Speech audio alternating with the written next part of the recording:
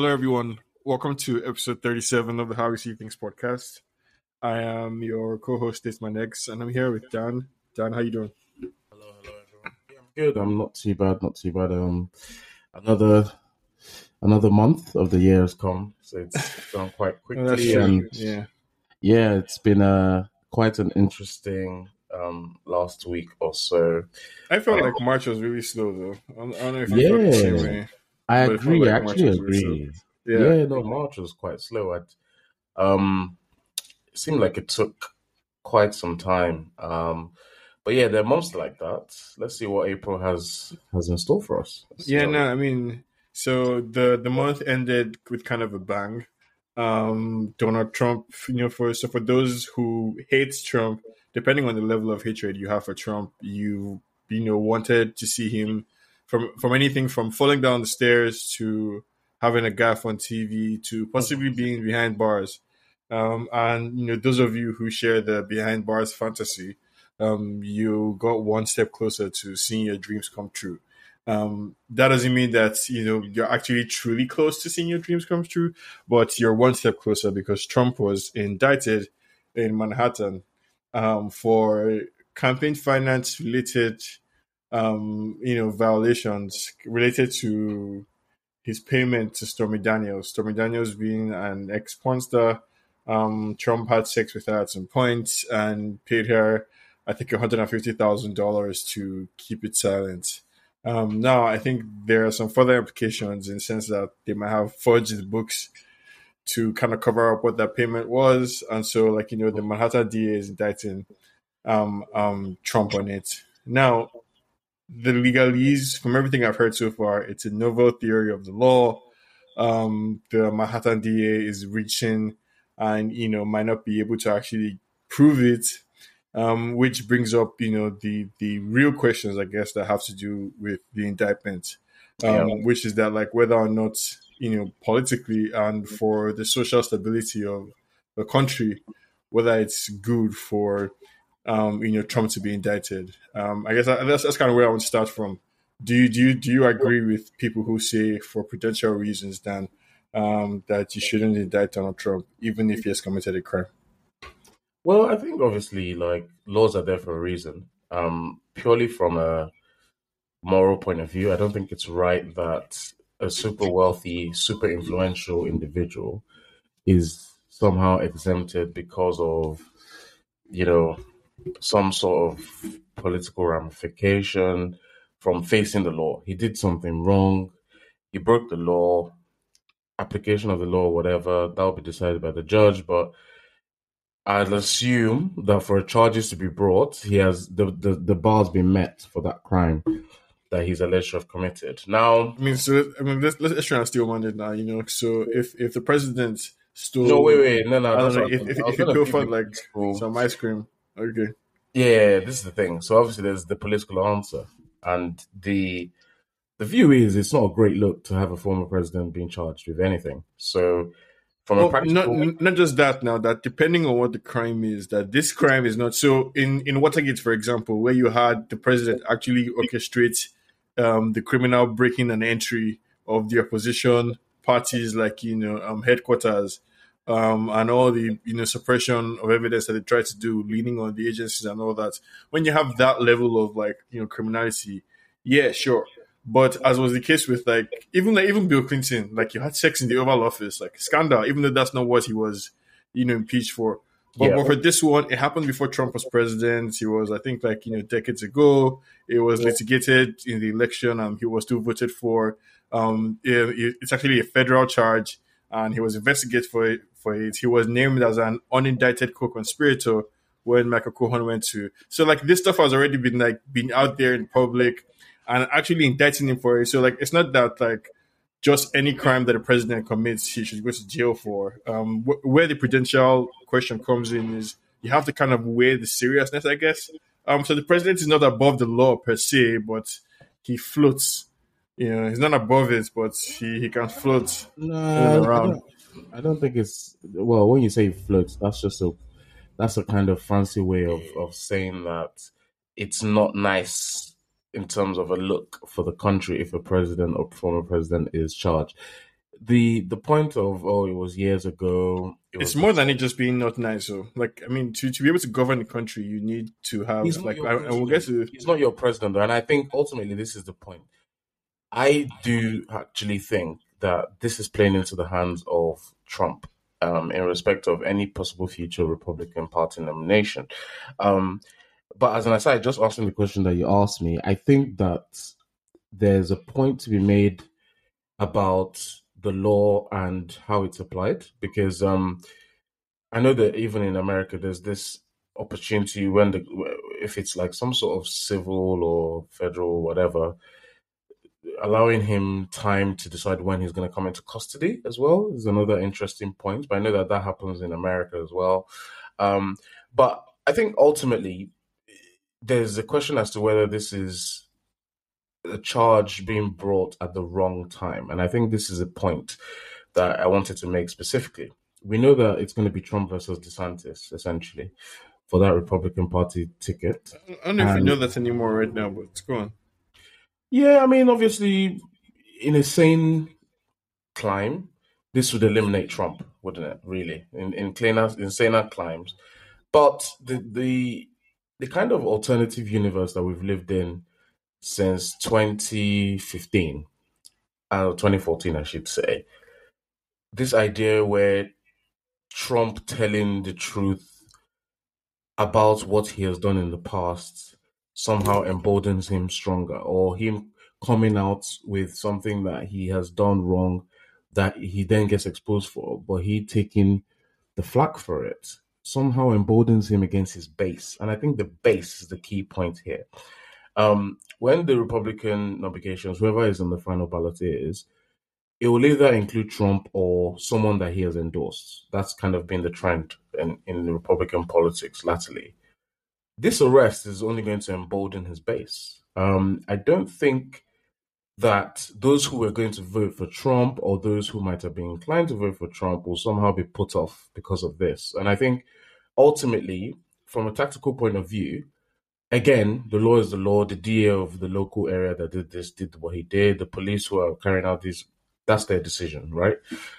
There might be some sort of political time of attack, but I don't think it's gonna affect him It can, against those I who. think somewhere in there is a bit of a contradiction, and that's why I was asking the question the way I asked this, and the very point you made about the reaction of Trump's base, I think is why there needs to be a prudential consideration when you're charging Trump, because the alternative universe, the alternative like world that they exist in, is one in which they are constantly being persecuted by what they see as a deep state, and East Coast liberal, they would call them George Soros funded district attorneys who are going after Trump, who have been going after Trump since the Mueller investigation, blah blah blah. So this is just one more thing in the long line of persecution that Trump has been facing. And so, in light of that, any Justice Department who is looking at charges towards Trump has to consider, I think, the political landscape that they exist in. And so, if you're coming with a case, your case has to be airtight. You understand? You cannot. So even if you grant that no matter what, Trump's people will feel a certain type of way, you have to come with an airtight case. You know the Yeah, saying of when you come at the king, you best don't you miss. So best not that's miss. what I'm saying. Yeah, The contradiction is somewhere there. So you can't see on one hand that the law is the law and you must, but at the same time you cannot arrest the president for jaywalking. You yeah. No, understand? You have I to think weigh let's both things. well, yeah, jaywalking. Let's put jaywalking on one side of the spectrum, and let's put um, mm, let's say some sort of illegal fraud of using state funds at the other side. I don't want to use any capital crimes for obvious Yeah. reasons. So let's use that as two objects, opposite sides of a particular what's the word? Help me out. On both sides, they're on opposite sides. Political parties or No, of the no, spectrum. like those two of the spectrum. That's the word I was looking Mm. for. Thank you.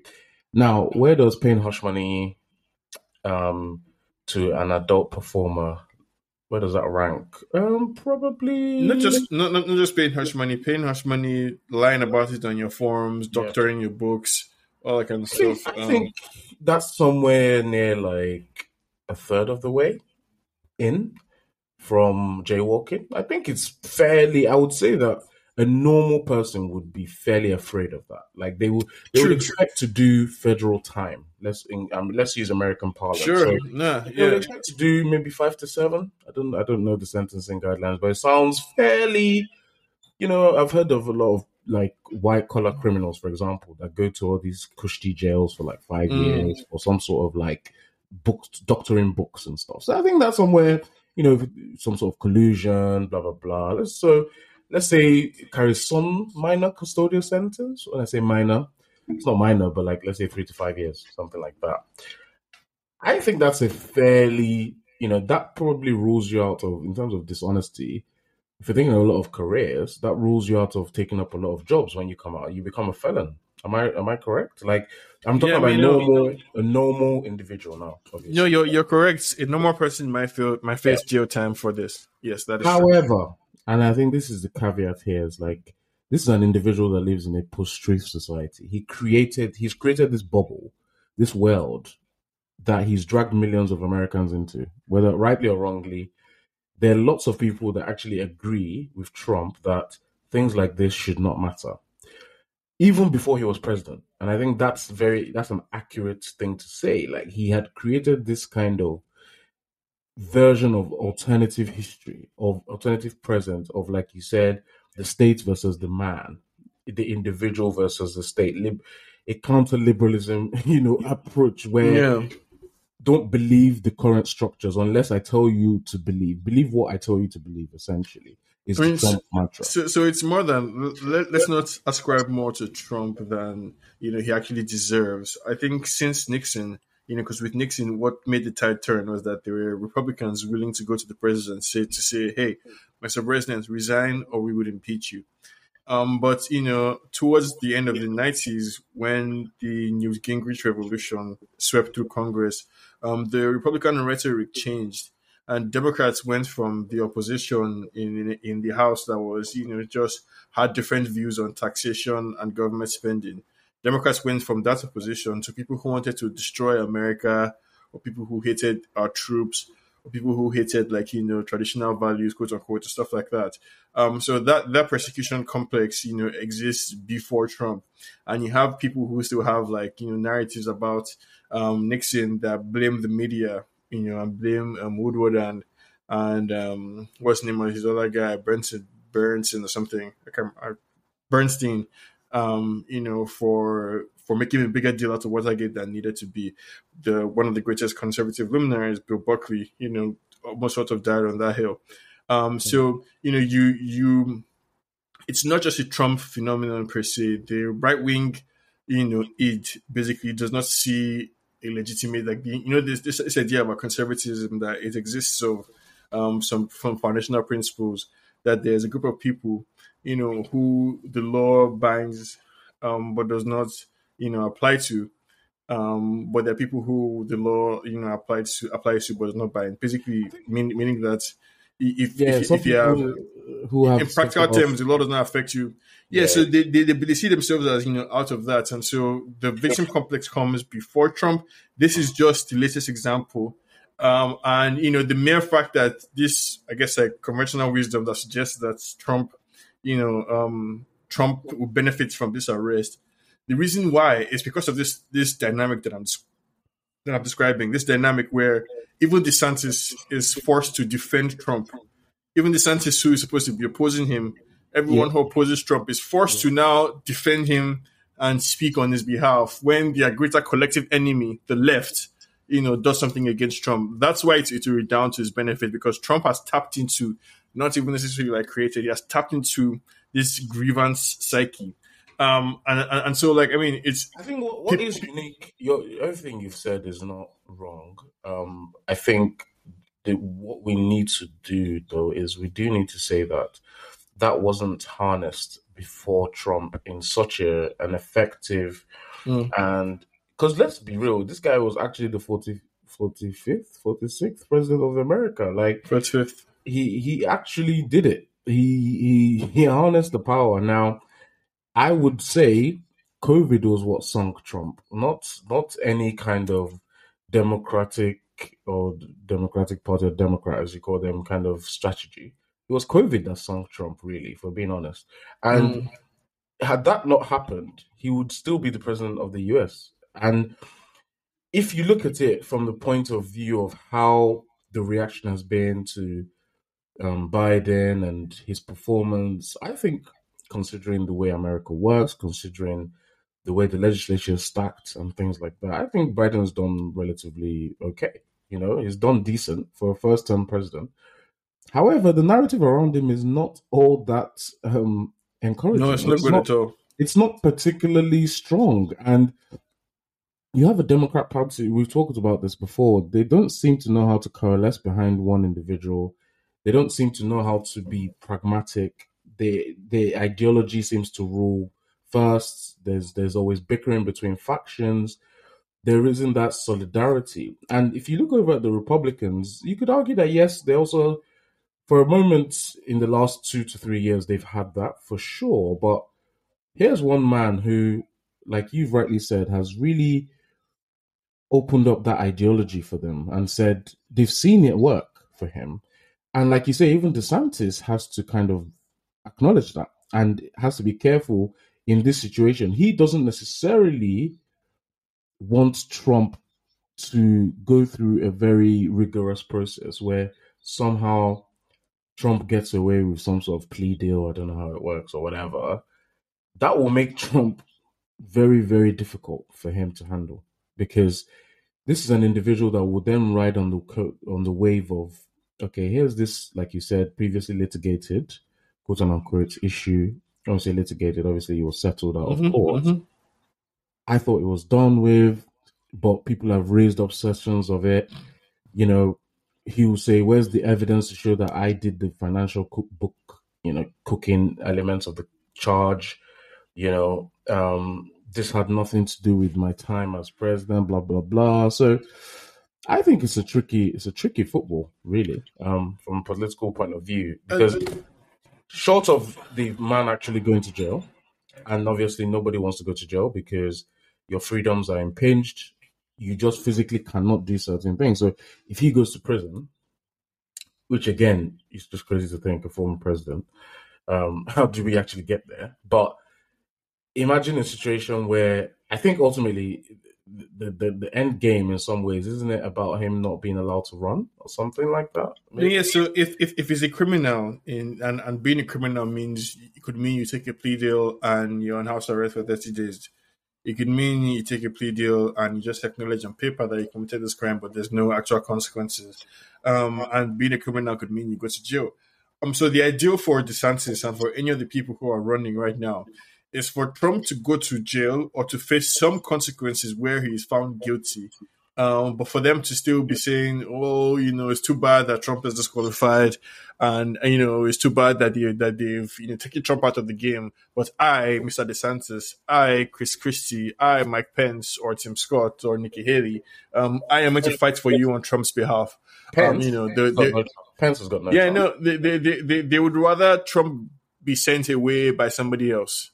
Trump be dealt with by the DA in New York or in Georgia by somebody else, and then they can pay the victim, on Trump's behalf and be like, I wish Trump would still be here to fight for us, but Trump isn't, but I'm here to take up the mantle.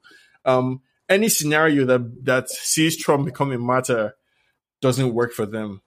Doesn't work at all for any of the Republican people that are running right now. So the politics of it are kind of like, and they're in a fucked up position because all that they can hope for is that Trump either shoots himself in the foot, either by virtue of the low class lawyers that he hires around him, or by virtue of something he says. But they cannot bring themselves to criticize Trump because the nature of the movements would not allow for any sort of like Trump criticism. So Yeah. even if you're running in the primary against Trump, you cannot say that Trump is bad. The best that they can come up with now, the Republicans who oppose Trump within the party, is that Trump cannot win. That through some odd combination of some unspeakable forces, Trump doesn't have what it takes to win. But Mm. they're not able to articulate anything wrong, with Trump per se. Yeah, I think the Republicans really, in a way, they almost just need to swallow their pride because, you know, and So they're probably one sense. I'm not advocating for them. Honestly, if the guy is martyred, in a way where it's like you need whoever is going to win has to be anointed by him because we still know that, and you can tell from the flavor of the country and the way certain votes have gone in certain local votes. Trump's still very much in places. I'm not talking where it's Democrat versus Republican. Where it's a Republican situation, there were still places where his anointed candidates won. Obviously, there were places where they lost, but that was against Democrats.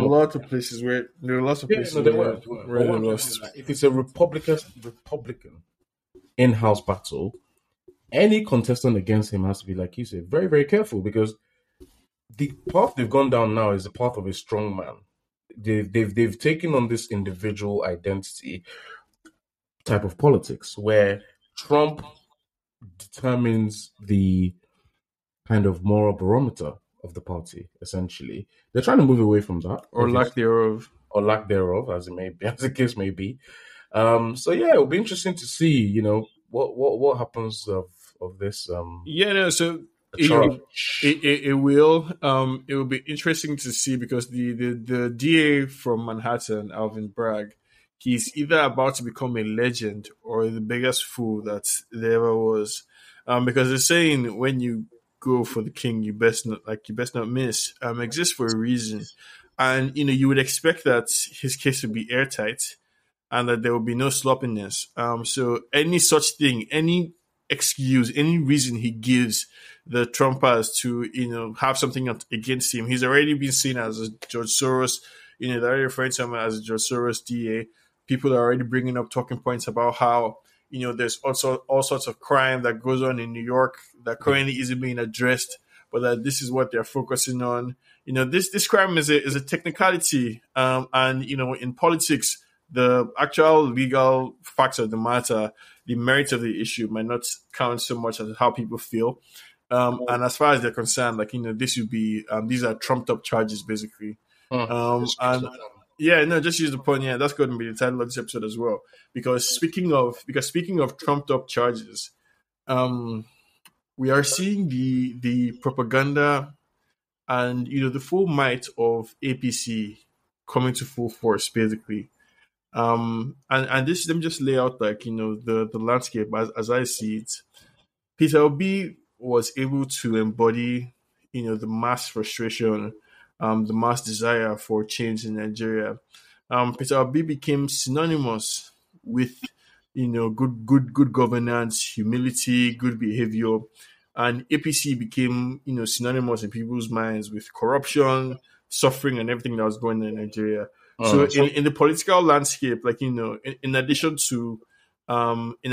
to whatever, I guess, like mobilization that Peter Obi was doing, APC also had to contend with this image that was brought up, basically. And in the aftermath of the election, they have been trying their possible best. I mentioned it to you that what Peter Obi was doing initially by keeping quiet, waiting for the petition, all of that, it was good, but at the same time, there's a vacuum to be felt, yeah, and and his weakness basically, can be taken advantage of.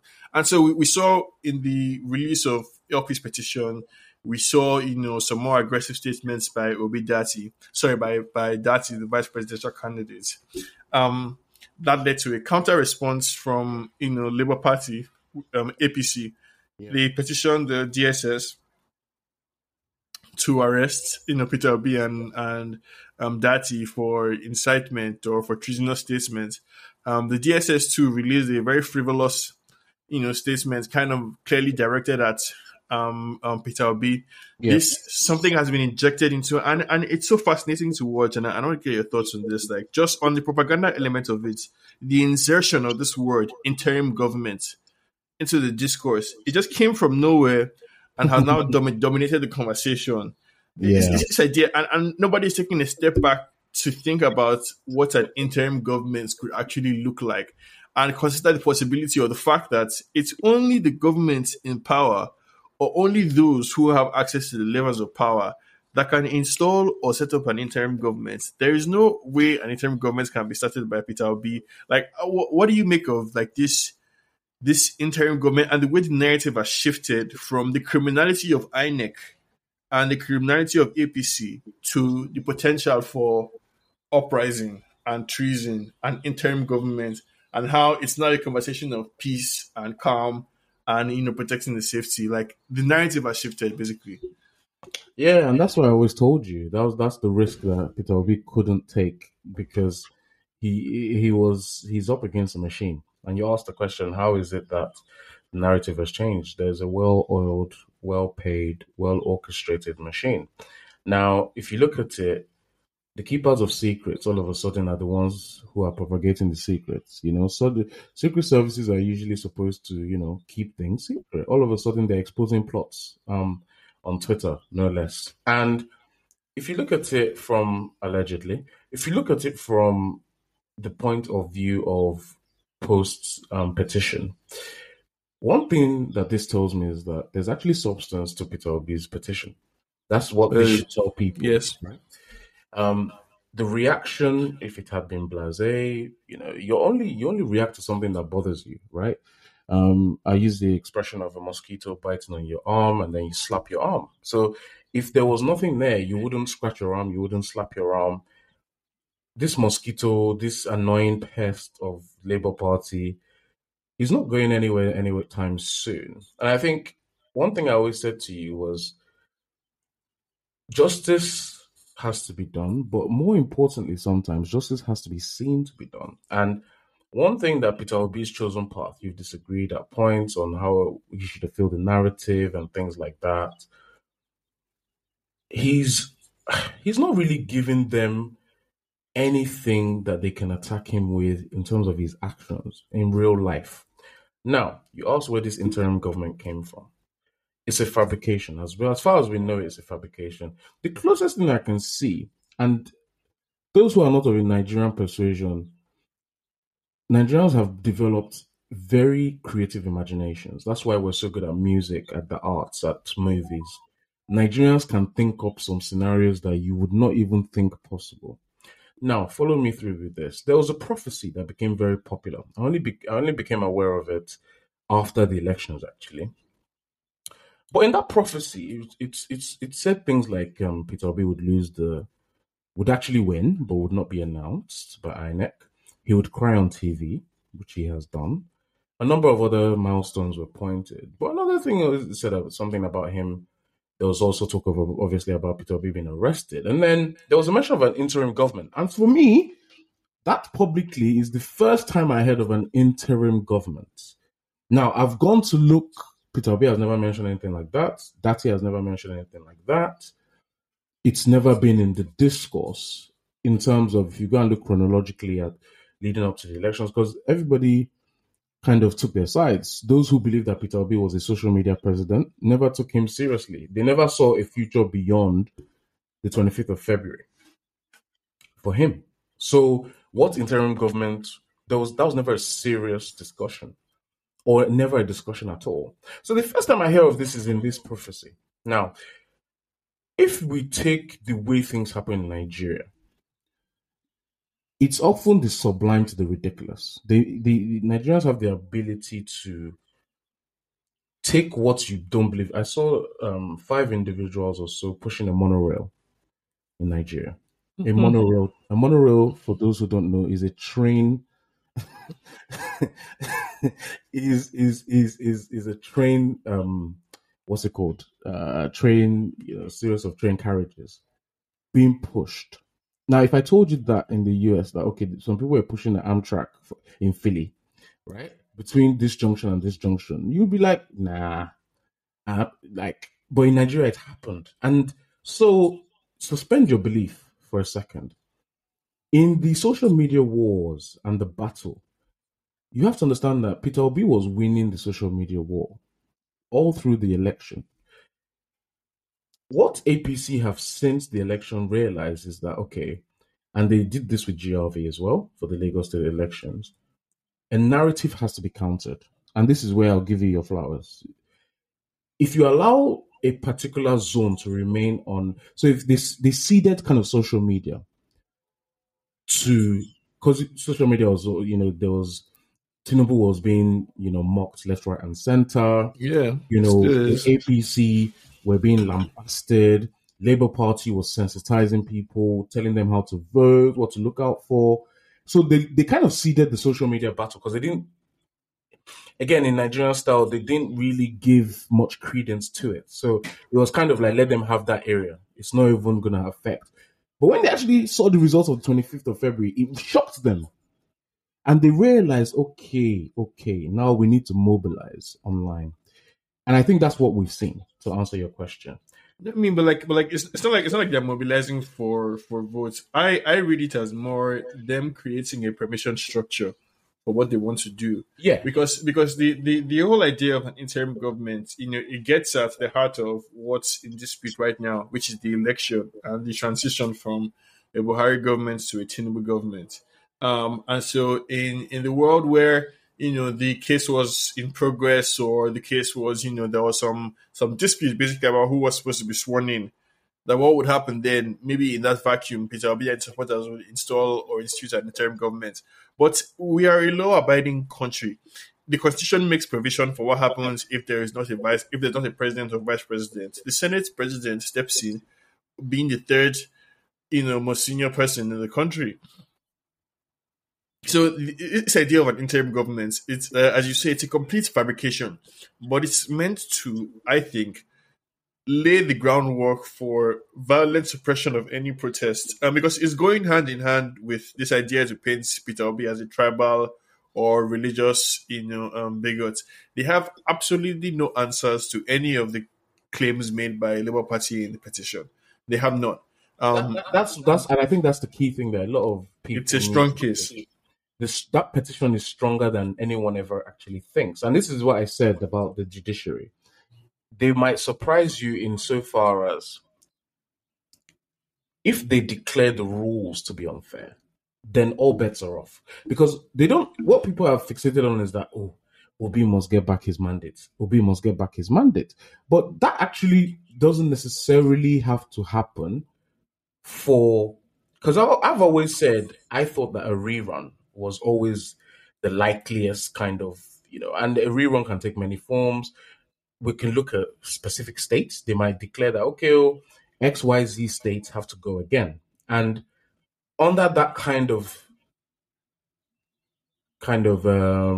microscope, where you've gone to court, you've said go to court, right? And Obi has done all those things. It will be very difficult to rig. Because you have to look at it this way. Unless they change the law, beavers would have to be properly implemented. It will now be because on that day, a lot of people didn't understand how beavers worked. This is the thing, another factor. They didn't know that the upload, they just took it for granted. It's like knowing that, this thing will work like this. But you didn't know that there was a way that the thing could be circumvented. Now, the action has been exposed. Like they've used that tactic now. They've turned off the servers or whatever it is that they did for the presidential election. Now, that will be one of the checklist things. This is what doing this petition means. Bringing things out to the open, light sanitizers. Like when everything is out in the open, it's very difficult to subvert. There will still be attempts, no doubt. Don't get me wrong. This is Nigeria we're talking about. But the courts will now list all the things in such a scenario where they say, okay, we run 10 states for argument's sake now. There will be very clear, all the grievances will be checked. The problem, Dan, is that if you read that petition, the part of the petition that actually deals with the meat and potatoes is the part that has to do with INEC. The 25% thing, subject to one lawyer versus another's interpretation. The Shetima not being qualified to run, that is either a slam dunk or something that can be weaseled his way out of. No. And because Statesman X, let me just jump in. Apologies, yeah, because I think this is where we just don't know how it's going to play out. We can't pick and choose.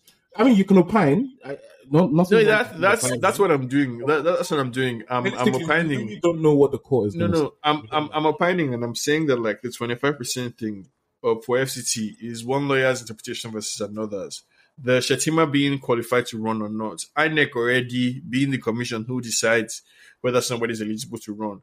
I think already in by allowing these people to run and for seeing the election through, already answered the questions for point one and point two. That is whether or not Tinubu was disqualified by virtue of his drug assets for future case in the US, or whether Shetima is qualified to run by virtue of the fact that he was on the ballot as a senatorial candidate at the same time as being vice presidential candidate. The third part of the petition, the part that has to do with INEC, that's where the meat of the accusations are. The part that has to do with, oh, numbers were changed here. Oh, this wasn't uploaded the way it was supposed to there. Oh, receipts was not provided here. That's what LP has filed in their petition. Now, as I said in our last conversation and the conversation before the last one, many of LP's claims are subject to them being able to review INEC materials. So you can have a situation where the court rules only on what is available, because the only way LP can make their case is if the court grants them an accommodation to either force INEC to provide more materials, or if by some miracle the court rules in LP's favor by virtue of what is existing. But LP needs to make their case stronger in order to get, the desired outcome. So the courts can shut it down there and then. And the groundwork has already been laid basically by people like Kiyambo and the APC crowd by staging an obedient on a plane, screaming obedience, obedience, rise up, let's take some stupid like that, by having some fake, Labour Party Igbo chief in Lagos declare something, by releasing some fake audio between Peter Obi and Bishop Oyedepo. APC is laying the groundwork basically Absolutely ridiculous. to brand Peter Obi and the obedience as insurrectionists, so that when the court gives a frivolous judgment, because the DSS in their statement which read like a political statement, refer to frivolous court cases. So, like, do you understand? Like, it's basically them saying that you people are doing your own. All this what people are doing, you are doing your own. Again, It's talk, you're talking. I said this. They're setting this ground. Why? Because they realize that even if the judiciary comes up with something that's, like I say, anybody hoping for a Peter Obi mandate, that's not going to be the outcome. That's not going to be the outcome. What they're setting the ground for is, and this is why Peter Obi's demeanor is so important, his ability to really cool down the quality and not give them a reason. And I stand by this, and I said that before. Because Peter Obi's calculations to me, to this point, are still correct. Because imagine if we had insurrections right now, there would be accusations that those protests are influencing the outcome of the case. Like, at the moment, they're trying to draw them out. They're trying to draw out obedience. That's what they're trying to do. And obedience just need to bide their time. Because if the court comes out and says, like I think is more likely, most of the results here were good. Most of the results here were okay. These results, however, need to be blah, blah, blah, blah, blah. Because the evidence that has been submitted, and it's even been agreed by like PDP. Now, this is why I think PDP is the kind of factor that one needs to always remember here. And we always tend to forget, because obviously it's not really considered that their candidates, is a viable alternative. They have corroborated a lot of LP's figures in these key areas. It is very difficult now because it's almost like the court will see it. It's different from INEC. This one is different from someone in a room in a collation center somewhere in Lagos, in a dimly lit room. This is all being brought to the national center. PDP are corroborating LP's figures. It clearly doesn't match up with IREV. The court has to say it doesn't match up. There's no way to doctor that at that level. So that's why I'm saying, like, the situation that we'll end up with is a situation where ultimately, and it depends if they get to their decision on time, because May the 29th ain't that far away. Like, if you look at that 60 days or counting, we're already down to 58 days. So when you look at it, I think that the narrative being created by the APC is to try and draw out the obedience. And if the obedience starts engaging, there will be excuse for force being used against them. there'll be excuse for a delay of some kind of form, which then allows the inauguration to go ahead. Because So once, there's a world where this tactically is the correct way to approach it. So don't take the bait, keep silent, blah yeah, blah blah. yeah, But every step that they take back, every retreat Peter Obi makes, that space he vacates is being blown up and made unusable by APC. And what I mean by that is that they are clipping the opposition's wings and opposition's ability to be an opposition in many ways. So you're saying, okay, don't protest because by protest you're giving into them. They are also saying, don't watch how you talk about us on TV because otherwise, like they find channels now. So channels will think twice about who they have on first and foremost. And if anybody comes on, they cannot express too much disagreement in what is going on because otherwise they risk being fined. So where is your opposition now supposed to live in the courts? And then when they bamboozle you in the courts, you cannot talk too much about it because the court's word is final. And if you disagree with the court, then you're inciting insurrection, or you're trying to destroy the country. As in, so like you're being boxed off, and when they say attack is the best form of defense, that's a truism for a reason. The defense strategy works only if you have Cristiano Ronaldo up front and you can do quick counter attack. But I don't see it. I don't see the counter attack coming from LP. Okay. I still I think think it's the best course of attack because I think you have to consider the context, the prevailing context for me. You just keep making my point because I just see that in a situation where the ruling party has functions of the state, that's what it is. They have the organs of the state and they're able to exert pressure on certain things. There will never be a lack of um, publicity for LP. If LP just needs to go and set up a YouTube channel. That's They that, can, that that's why I disagree with you I vehemently. Who the YouTube channel will help? Even if particularly you have 30,000 views, who your YouTube channel help? I'm just saying if they get Um, runoff, um, if they get runoff LP needs terrestrial to TV. LP needs to call the APC's bluff. So if you're Okay. saying What's your proposed course of action? And please also let me include the likely Consequences as well. let me lay it out because we cannot run away from the consequences, and this is something that I keep saying. You cannot handshake, yes sir, my lord, your honor, your way out of the situation that you have. This government is not supposed to work for Nigerians. It is a means of livelihood for a select group of people. They are not going to give it up because of any legalese or English that you speak. Now, the same way that APC is trying to force people's hand to say, okay, go and protest now, we dare you. I think we need to call their bluff too and protest. I think people need to be willing to face the consequences. That's why I said if Peter Obi is not the person to lead this moment, I don't understand why Peter Obi has not done any rally after the election. As in, What happens when he you does need the to rally? keep What happens you when he need to does the keep rally? you need to keep the movement. That's what I'm saying. You need to keep the movement energized. You need to keep people like because it's a battle of attention spans.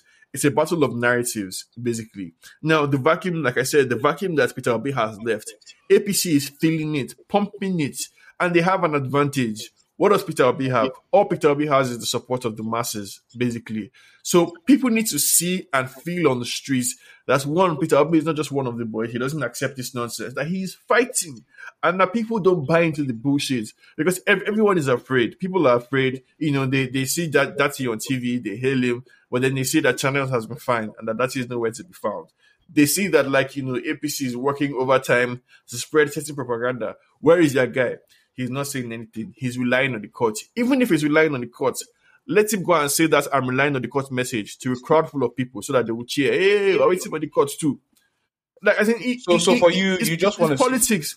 you want to see Peter Obi at the front of a protest crowd. I want to see Peter Obi energizing Nigerians, keeping Nigerians energized, keeping his desire. Quite frankly, I do not care. Like I don't see how. and I think that's No, where you're disconnected from reality. no, because Peter Obi wants to eat his cake and have it now. That's what I'm saying. If he wants to do yes ma yes sir, and how do you do type of politics in Nigeria, then he's a failure. and it's going to fail. I think you're missing context here. And But if it's serious, then he needs to do what he needs to do. let me explain this to you. Peter Obi is a billionaire. A millionaire in pounds and dollars, probably a multi-millionaire in pounds and dollars, euros, any other currency, but a billionaire in Nigeria. He might even be a billionaire in pounds. The reason I say that is because, and I've always said this to you, I think you have an ideological endpoint that you wanted this movement to get to. And you have to understand that Peter Obi is just a figurehead. I've always said to you, he's just a vehicle taking on the ideas, the hopes and dreams, right, of every well-meaning Nigerian. Peter Obi he didn't sign up to be Nelson Mandela. He did not sign up to be a martyr. And whilst he wants to be president, I don't believe that he would put himself into harm's way unnecessarily. And when we say harm's way, we mean a situation where he's the one that incites a situation where they arrest him. Now, if they decide that, okay, they are collapsing good, well-meaning sense and they want to connive a reason to arrest him, that's a whole different reason. But for him to be the reason why he's arrested, he doesn't strike me as that kind of individual. He's quite smart, he's quite calculated, quite considered. Now, I'm saying to you, and I've said this to you before, what you might need is a different kind of revolutionary. I am a revolutionary. Not what I might need. No, what Nigeria needs. I'm speaking to you now. It's not just about me now because you're making it about like my ideological objective. My ideological objective is for Nigeria to be free from the clutches of the Tinubu and his type cabal. Let me put it this way: there's two camps, and I'm not just personalizing against you. I'm also putting myself as the other kind of view where it's like slow and steady.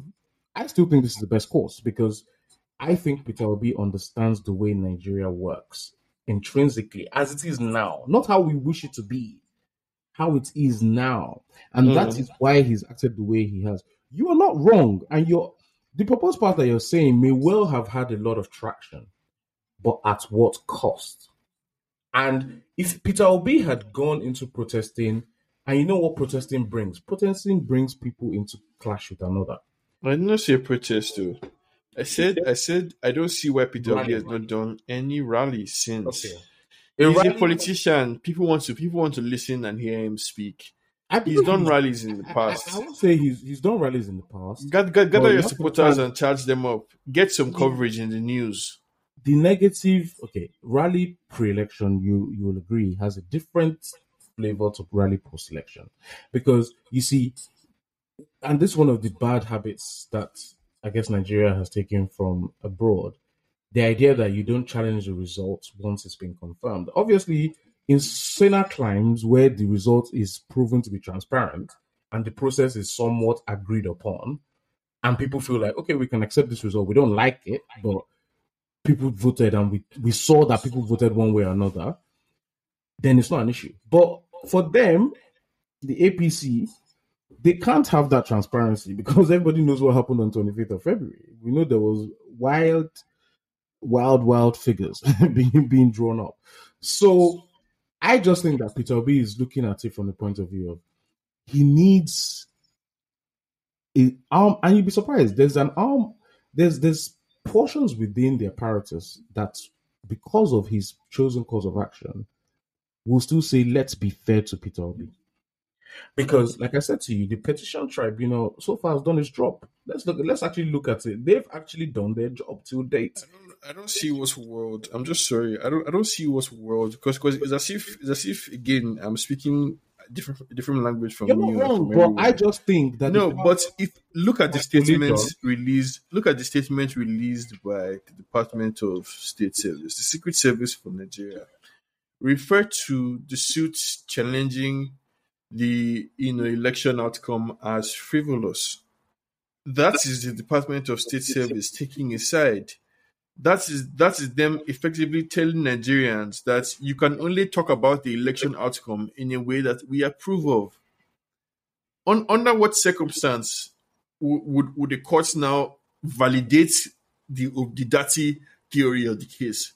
In what world do you see a court validating the Peter Obi theory of the case? How? That's Where what is I'm such an saying. There's outcome no. going to come out from? I agree with you. There's not going to be any. They won outrightly. You're not going to get that. You're not. It's not going to happen. No, But even anything but a rubber stamp of Tinubu's victory. I'll be curious to see if they can split the hair. I would be that's curious. what I think they will But do. anything other than a rubber stamp of Tinubu's victory validates our theory of the case. And I don't see a world in which the ruling party allows that to happen. I think Because ultimately they that's the control all the point where levers. protest. That's where the protest will be most effective. I think. You see, Or because least effective. So they can say the court has ruled. So at that point in time, your protestation can truly be insurrectionist because the final body has said something. So you're now going against the court as well. See, no, the court is supposed to be independent. INEC is supposed to be independent, but all these bodies respond to outside external political pressure. That is the pressure that Dati was trying to put on people. But Peter Obi is not keep matching his energy, and the movement is disjointed. So Kenneth Okonkwo is releasing one statement today saying that, oh, actually, the audio is legitimate, whereas Peter Obi's camp, through another aspect person, is denying the legitimacy of the audio recording, of which that audio itself is a whole other kettle of fish, because one, we don't know if it's real. Even if it is real, I think people are saying that it wasn't AI generated. So you can run it through some AI software, and it's not actually AI. It could be their voices, but it's chopped up in different places. yeah, So these are the lengths that these people are willing to go to, and once people are not willing, Nigerians are not going to think so far as to examine, okay, where is the provenance of this thing, who benefits from this thing being released, where could this have come from, a recording, because usually if there's a leaked recording of a phone call, usually it means one person on one end of the call was recording it, or somebody that was listening. yeah. So maybe somebody was trying to cover their ass, or somebody was trying to implicate somebody else. But in this case, who either Peter Obi or Bishop Oyedepo could have been recording something? That leaves the NCC, the Communication Commission, the body that regulates the airwaves, the telecom companies, allegedly. If the thumb is so on the scale, that the NCC themselves is even getting involved in selectively releasing audios. And once Nigerians hear that the audio is real, that's all they're interested in. They're not going to take the next step to say, okay, even if this audio is real, is it necessarily how this conversation went? Was somebody chopping and screwing and leaving parts out and all of that? So like, there is no external pressure coming from anyone. All Peter B is doing is being on the defensive, because you have to, because he's Jesus Christ, Abi, and you will be so meek that eventually you reap the, I don't know, the kingdom of heaven, or what that's the vision that it seems to be, that humble yourself, humble yourself. Eventually, by virtue of your good behavior, good things will come to you. I don't know if I agree that that's how the world works. So. I mean, I hear you. I understand your point of view. I understand your frustrations because this, that's the whole setup for supporters to feel like there's no hope really, that there's no way out. And I think ultimately, what I would say is this: at some point there will be mobilization. I can't say when, and I think the reason why you almost have to let the process take its course is because Peter Obi has decided that he's going to court, and that's the path that he has chosen, rightly or wrongly. Now, to your point, there can be pressure put if there's an kind of in advance of any decision, if the public show that okay, we want a particular outcome. Essentially, that's what it is, right? The public are saying, don't you dare push for what we consider to be the wrong outcome, what everyone knows to have happened. But I think that there's I don't know what the appetite really is to hit the streets. Is there enough? Because we've already started to see some in Nasarawa There were some demonstrations, I believe, in Rivers as well. But those are like local, I Those are think, pertaining to localized. like the governorship race, something like Yeah, that. yeah. There's nothing like happening on the national Well, level. let's Like, look at them. And you said something about nothing happening on national level. There's an extra layer of risk when you start to do national levels of coordinated. It goes beyond. Oh, it was like what Atiku did in Abuja, which is kind of like a spontaneous thing. We just go. When you start coordinating, then you're giving them the security apparatus. They'll start saying that it was planned. It was some sort of. And to your point, you would say, and so what? Let's go. but it doesn't. But you're dealing with But the people on the ground you're don't dealing have with bad this faith people. ideology. You're dealing with bad faith people, Yeah. and there is no way you can Yes, frame it my that point they'll to you is that they'll be like, oh, okay, you guys got us. We can't trump up any charges against you now. The very point is that they will find a reason to knock you guys down. And Peter Obi does not have to come out and say, we want the court to produce a certain outcome, or we want the court to produce a desired outcome, or an outcome that we favor, because then they can rightly say he's trying to pressure the courts. All he needs to ask for is for the courts to instruct INEC to release the materials. Tell INEC to stop stonewalling. This is where political strategy comes in. Have a focused, targeted message that everyone in your campaign is going out to come and drum up on TV. But they already tried that now. And look No, what they're all over the place. They are reacting. Today they are reacting to this news story of obedience on the plane. Tomorrow they are reacting to the audio. Next tomorrow they are reacting to DSS statements. This one they are reacting to input of interim government. Like they're constantly reacting, and their stories are not coherent or they're not straight. And it's because, like you said, like I said, Peter Obi doesn't have, I guess, like the political chops. He is riding a wave that exists independent of Peter Obi, yeah. a wave that exists before And him, I can't stress during that him, and that enough. would exist after him. And I cannot stress that enough. I feel like a lot of people don't actually realize like that's that's a big factor. Like Peter Obi, as it It is is. at the moment, he's a vehicle for a lot of well-meaning Nigerians and their hopes and dreams. So, and I think that has to be considered. That's a strong part of um, why he would and he has taken the actions that he has. So, yeah, I think let's wait and see how things progress. I don't know if the appetite to go the route you're saying is there. Maybe there are people in the background who would, with some more No, provocation, what I'm doing is analyzing the landscape as I see it. I don't expect anyone to actually heed my call. I don't expect to have any influence on the decision making of the Peter Obi campaign. But as I see the landscape, as I see what is going on, it is a mistake, I believe, to approach it the way Peter Obi and Labour Party is doing. You cannot, again, I repeat, you cannot conference and handshake your way out of what's going on. The Nigerian government needs to be shamed. The only thing they respond to is shame. They don't respond to goodwill. They don't respond to good arguments, legalese, nothing. The only thing they respond to is shame, an external shame. And people have to be willing to take risks for that. There was a time in this country where it was understood. But now people have had like apathy.